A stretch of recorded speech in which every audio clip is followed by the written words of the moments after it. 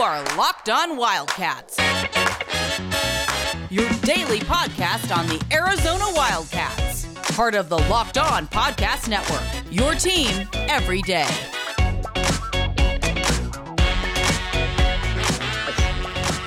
Happy Thursday, and thanks for keeping it Locked On Wildcats with John Schuster. I'm Mike Luke. All right, You're more than merely, by the way. that is good. That is a good point. As we're both drinking a cider as we speak. We're pretty cool. We are cool. We are cool. You know what? Locked On, if you're listening and you ever get a cider situation, we got two of us right here. Yeah, I even know a sensei. You do, and a guy who's around at midnight. But That's correct. None of that has anything to do with what we're Correct. about to talk about now But the Locked On Wildcat. But we are going to make podcast. fun of ASU, though. And We're going to do what? We're going to make fun of ASU a little bit here. Now, I want to preface this by saying, and I've been beat up a little bit on the message boards, but you know what? I'll live with it. I still think I'm picking ASU to win the conference this year. We'll get to that here in a little bit. But for those of you that don't know or have been living under a rock, ASU is in a lot of trouble right now.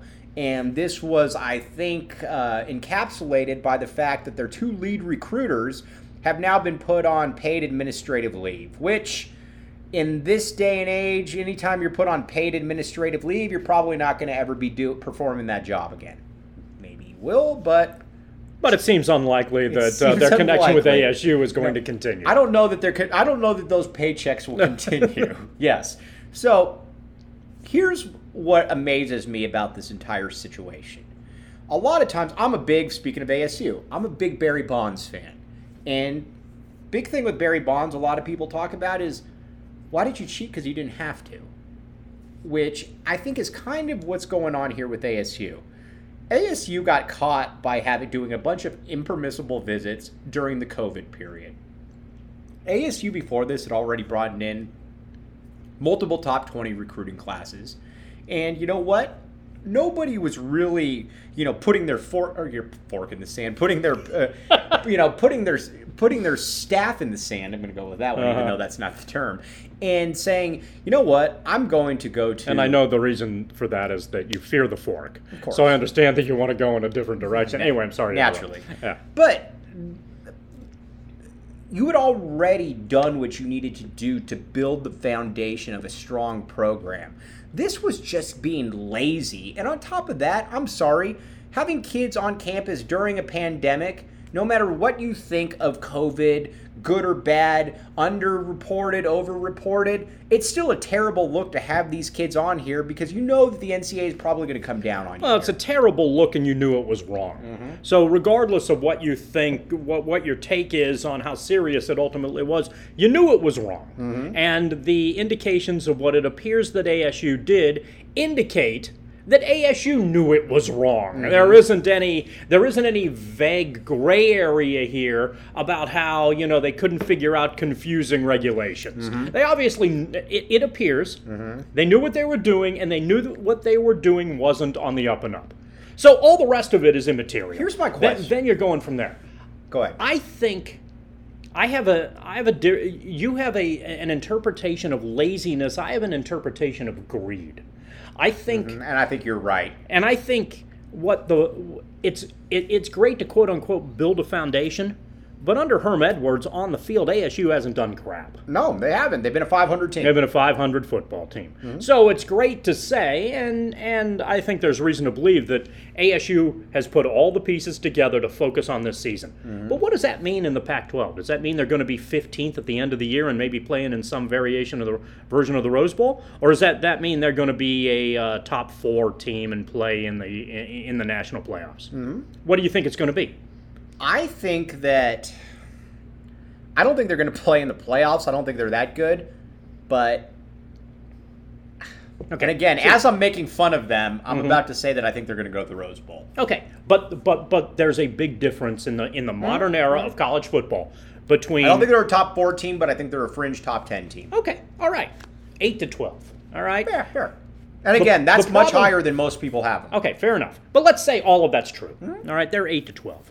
Yeah, they've got a loaded team. Everything's lining up there.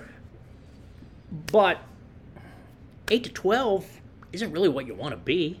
8 to 12 doesn't get you attention. 8 to 12 is a stepping stone.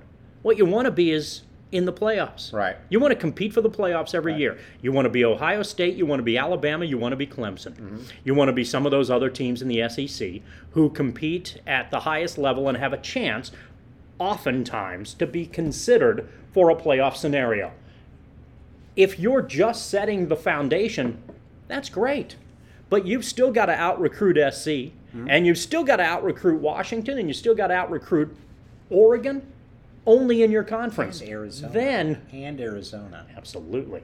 Then you got to out-recruit Oklahoma, and you got to out-recruit Texas, and you got to out-recruit LSU, and you got to out-recruit a bunch of other programs that are trying to get into that location on a consistent basis as well. You got to out-recruit Texas A&M. So it's hey, you're a foundation. That's Texas fantastic. A&M, a team that you are not actually buying That's correct. into. That's correct. But I noticed as you brought attention, they are highly regarded in the preseason, and They finished fourth. And last year they were very good. Their season was very good. So what you have is 3 juggernauts in the current manifestation of college football. And remember, when ASU was doing this, there wasn't an evolved conversation about the 12-team playoff system, which, by the way, I like. Right. Which I do too. And that's maybe a tease for a future Locked On. Ooh, very nice. Go ahead. But in a college football world where 3 of the 4 spots are consistently already spoken for, chances are pretty good Alabama's going to be in the playoffs. Chances are pretty good Clemson's going to be in the playoffs. Chances are pretty good Ohio State's going to be in the playoffs. Right. So now you've got a bunch of teams that are good fighting for one spot. Laying the foundation doesn't get you into that game. Laying the foundation makes you competitive in your own conference. Right. But it's a conference that doesn't get any respect anyway. Right. You want to go out and you want to kick USC's ass. But you know what? You want to go out and kick Oregon's ass. You want to go out and kick Washington's ass. So if you laid the foundation and believe in what it is that you can do, now you're tempted to do things that you probably shouldn't to get to that point. And I think, to me, that's ASU's hubris. ASU went Icarus up into the sun. And now the wings have melted, and they're coming back down. That happens to a lot of teams trying to work their way into the upper echelon, and then they manage to find themselves ultimately pretty much where they were all along. I'm going to go in a little bit of a different direction here. I think, while I agree with you, I don't think just because you're not in the national title contention, though, doesn't mean to me that you're not headed where you wanted to go. Because I believe that a lot of times, to get to number 4, you generally don't go from unranked to being in the top 4. I think this was the stepping stone to something big in the next couple of years, because then Herm can say, you know what, we just had a top 10 team out here. This is year 3, year 4, whatever the heck it is. Come be part of this, and you continue to build on that, because, again, we can be honest here, there's a power vacuum in the Pac-12 South. Clay Helton sucks. He's a terrible coach. Chip Kelly has not been, I think, what anybody thought he'd be at UCLA. Certainly not what I expected him to be. Utah's very big year for UCLA. This is an important year for UCLA. Very much so. Utah's tough, but there's an upside. There's a limited upside with Utah. Utah's a 9-win football team. Right, exactly. Utah's a little bit like Dick Tomey. And we're going to talk about That's Dick an Tomey. Absolutely legitimate comparison. It's been made before. It's accurate. In the simplest of terms, Utah is more or less a Dick Tomey style Arizona era football team in the Pac-12 South. That doesn't get you into playoff scenarios. Now, correct. Now, Arizona's been trash, obviously. Colorado, nobody. So there was an opening right here. And even if you're 8 to 12, let's say you finish the year 13, you can go into next year looking, man, that was the jump that we were all selling you on. This year, it's that to me is kind of gone, and we're going to talk about that a little bit on the other side. We're also going to talk about a theory that you had come up with that I thought was an interesting theory about ASU and about the staff that Herm Edwards had put together. But before any of that, if Herm Edwards is going to get fired, you know what he's going to need? RockAuto.com. Because Herm's probably going to be heading back to the East Coast. That's where he's been living. And you know what? ASU's not on the East Coast. Phoenix not on the East Coast. And Herm strikes me as a guy that when he does drive, he drives. He doesn't get on a plane. He drives. And I think that, let's be honest here, he looks like a guy that's probably fairly good with the tools, maybe his own mechanic. RockAuto.com would probably be the place that Herm Edwards would go. You know, it's possible that even if you're driving to the East Valley, Right. that you're going to need RockAuto.com. I would certainly imagine that. I think that that's exactly what that is. That was the point where you were supposed to stop. I was going to do the little plug there, and You that would was going to be assume the that I end of just it. didn't want to. You assume that Did I you just want the didn't- last word on this No, you RockAuto.com assume that I just drop? didn't want to drive the staff into the sand and tell you that This is by far the best RockAuto.com drop that we have ever had in the history of this program. Thanks for keeping it locked on Wildcats. I'm your host, Mike Luke, with John Schuster. All right, Schuster, All right, Luke. I'm going to. If I call you Shu, you call me Lou. Okay, but I've always thought it was two you always syllables. had an interesting point that I thought about ASU that's kind of unfortunate with the way that everything has kind of devolved here with, some of the impermissible issues that ASU got, but just kind of explain exactly Is what it the was. succession plan sort of CEO The succession model plan, of, yes, Okay, yeah, all the right. succession plan, but at the same time bringing in empowering. I think is the right way. Yeah, I think that's instead fair. of being forced into it. Go Herm ahead. Edwards comes into ASU, and I think their athletic director, Anderson, correct? Yeah. Okay. Anderson and Edwards have a past. Anderson has kind of a CEO business model, corporate way of running the Arizona State Athletic Department, and that's what he wants to implement. He knows Edwards. He basically says, okay, my old buddy Herm, what do you think about laying it out like this? We're going to run this, in essence, like an NFL franchise. But in the process of that, Edwards, who is not young, says, okay, my point is to be a mentor. Right. I'm going to come in, I'm going to be the head coach, but I'm going to delegate, and I'm going to let a lot of people around me do the things necessary that makes them head coaching material at a bunch of other stops, and ultimately at ASU, since this is where we're implementing this model along the way.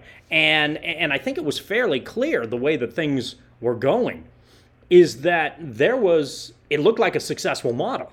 It looked like there were a lot of possible candidates who were getting good delegation opportunities that then gave them a chance to see if they could work and be successful in their own vision at their own program.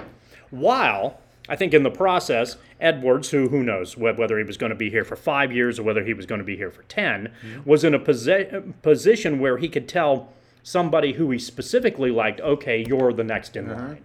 You win enough to where it's almost the succession of, what do you think, Herm? And you get to that point where now you've got a program that just kind of clicks.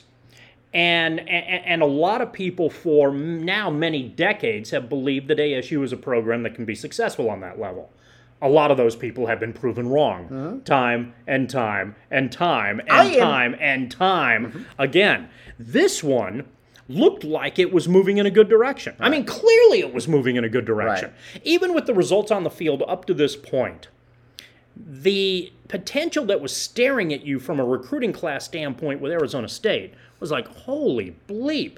This team is in position where they can.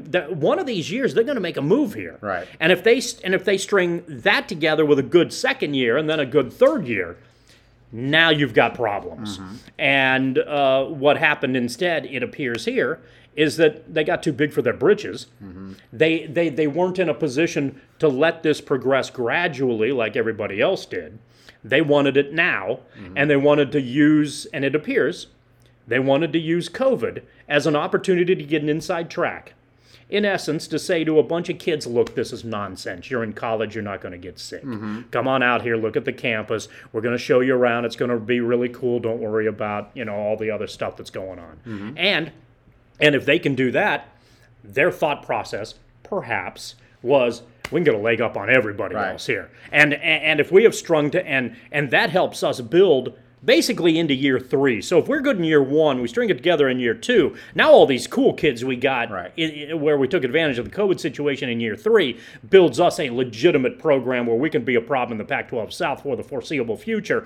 And then Pierce can take his job somewhere else or be the successful successor for Edwards. Or maybe they can reach out to Danny Gonzalez if he wins to some degree at New Mexico and bring him back. Or there's somebody else on the staff who they really like because Edwards motivates very well. And now you've got a lot of pieces in place that can make ASU a very attractive football program for a lot of good recruits. Now, here's another question that I got for you. If you're ASU, and let's just say that, you know what, Mike Luke, who's been known for hot takes.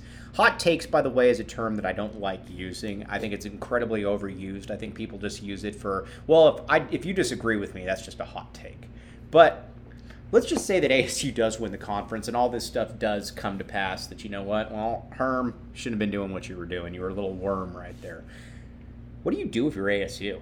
Let's say that ASU has a banner season, maybe the best season since, what, John Cooper, 95? That's probably about right. What do you do then? Do you basically give the middle finger to the NCAA? What do you do? I think a lot more schools are going to give the middle finger to the NCAA. The issue becomes how strong is their athletic director in protecting Edwards and protecting the program. And in the process, how long is it before the NCAA even gets around to punishing them for this? You know, I don't know what I remember listening to when you and Kevin were doing your radio show over at 1290 some time ago, and you were talking to our good pal Brad Alice. And Brad was breaking down the Arizona issues, basketball issues, and talking about how North Carolina hadn't even been penalized, and it was like 7 years ago. And there were a bunch of other schools out there that hadn't even been penalized yet, so we don't know how long this damn thing's going to take. So if you look at ASU now, it's brazen. It's something that doesn't look good. It's going to get them in trouble. What that trouble ultimately is, who knows, and how long down the road is it going to be? I don't have an answer to any of that. But it's something that you know, in answer to I think your question's difficult. I think there's going to be an effort to protect Edwards if he wants to be protected at the top, at least on the athletic department side. And that is going to give him a little bit of a buffer. But if things continue to unravel a little bit and, you know, work in that progression, then maybe it will be the type of thing where they have to blow the whole thing up. But that becomes a very difficult case. If you win, now this is not always the end all be all.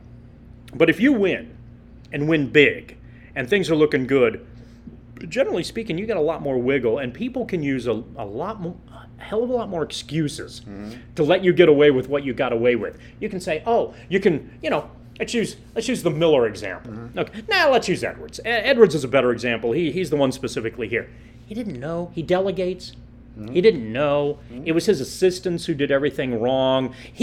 All he was told as the head coach by an assistant, I got someone here I need you to talk to. And Herm says, oh, where do I need to be? Yeah, okay, sure. I'll show up there and I'll be motivational and I'll do my, I'll do what I need to do to close the deal. That's what recruiting is, isn't it? For sure. Generally speaking, so you could, if he wins this year, you can do he wasn't aware of what was going on around him. Now, is that a lack of institutional control, and is it going to get him punished by the NCAA? Yes. But is that enough to get him fired at at ASU because ASU can make that argument?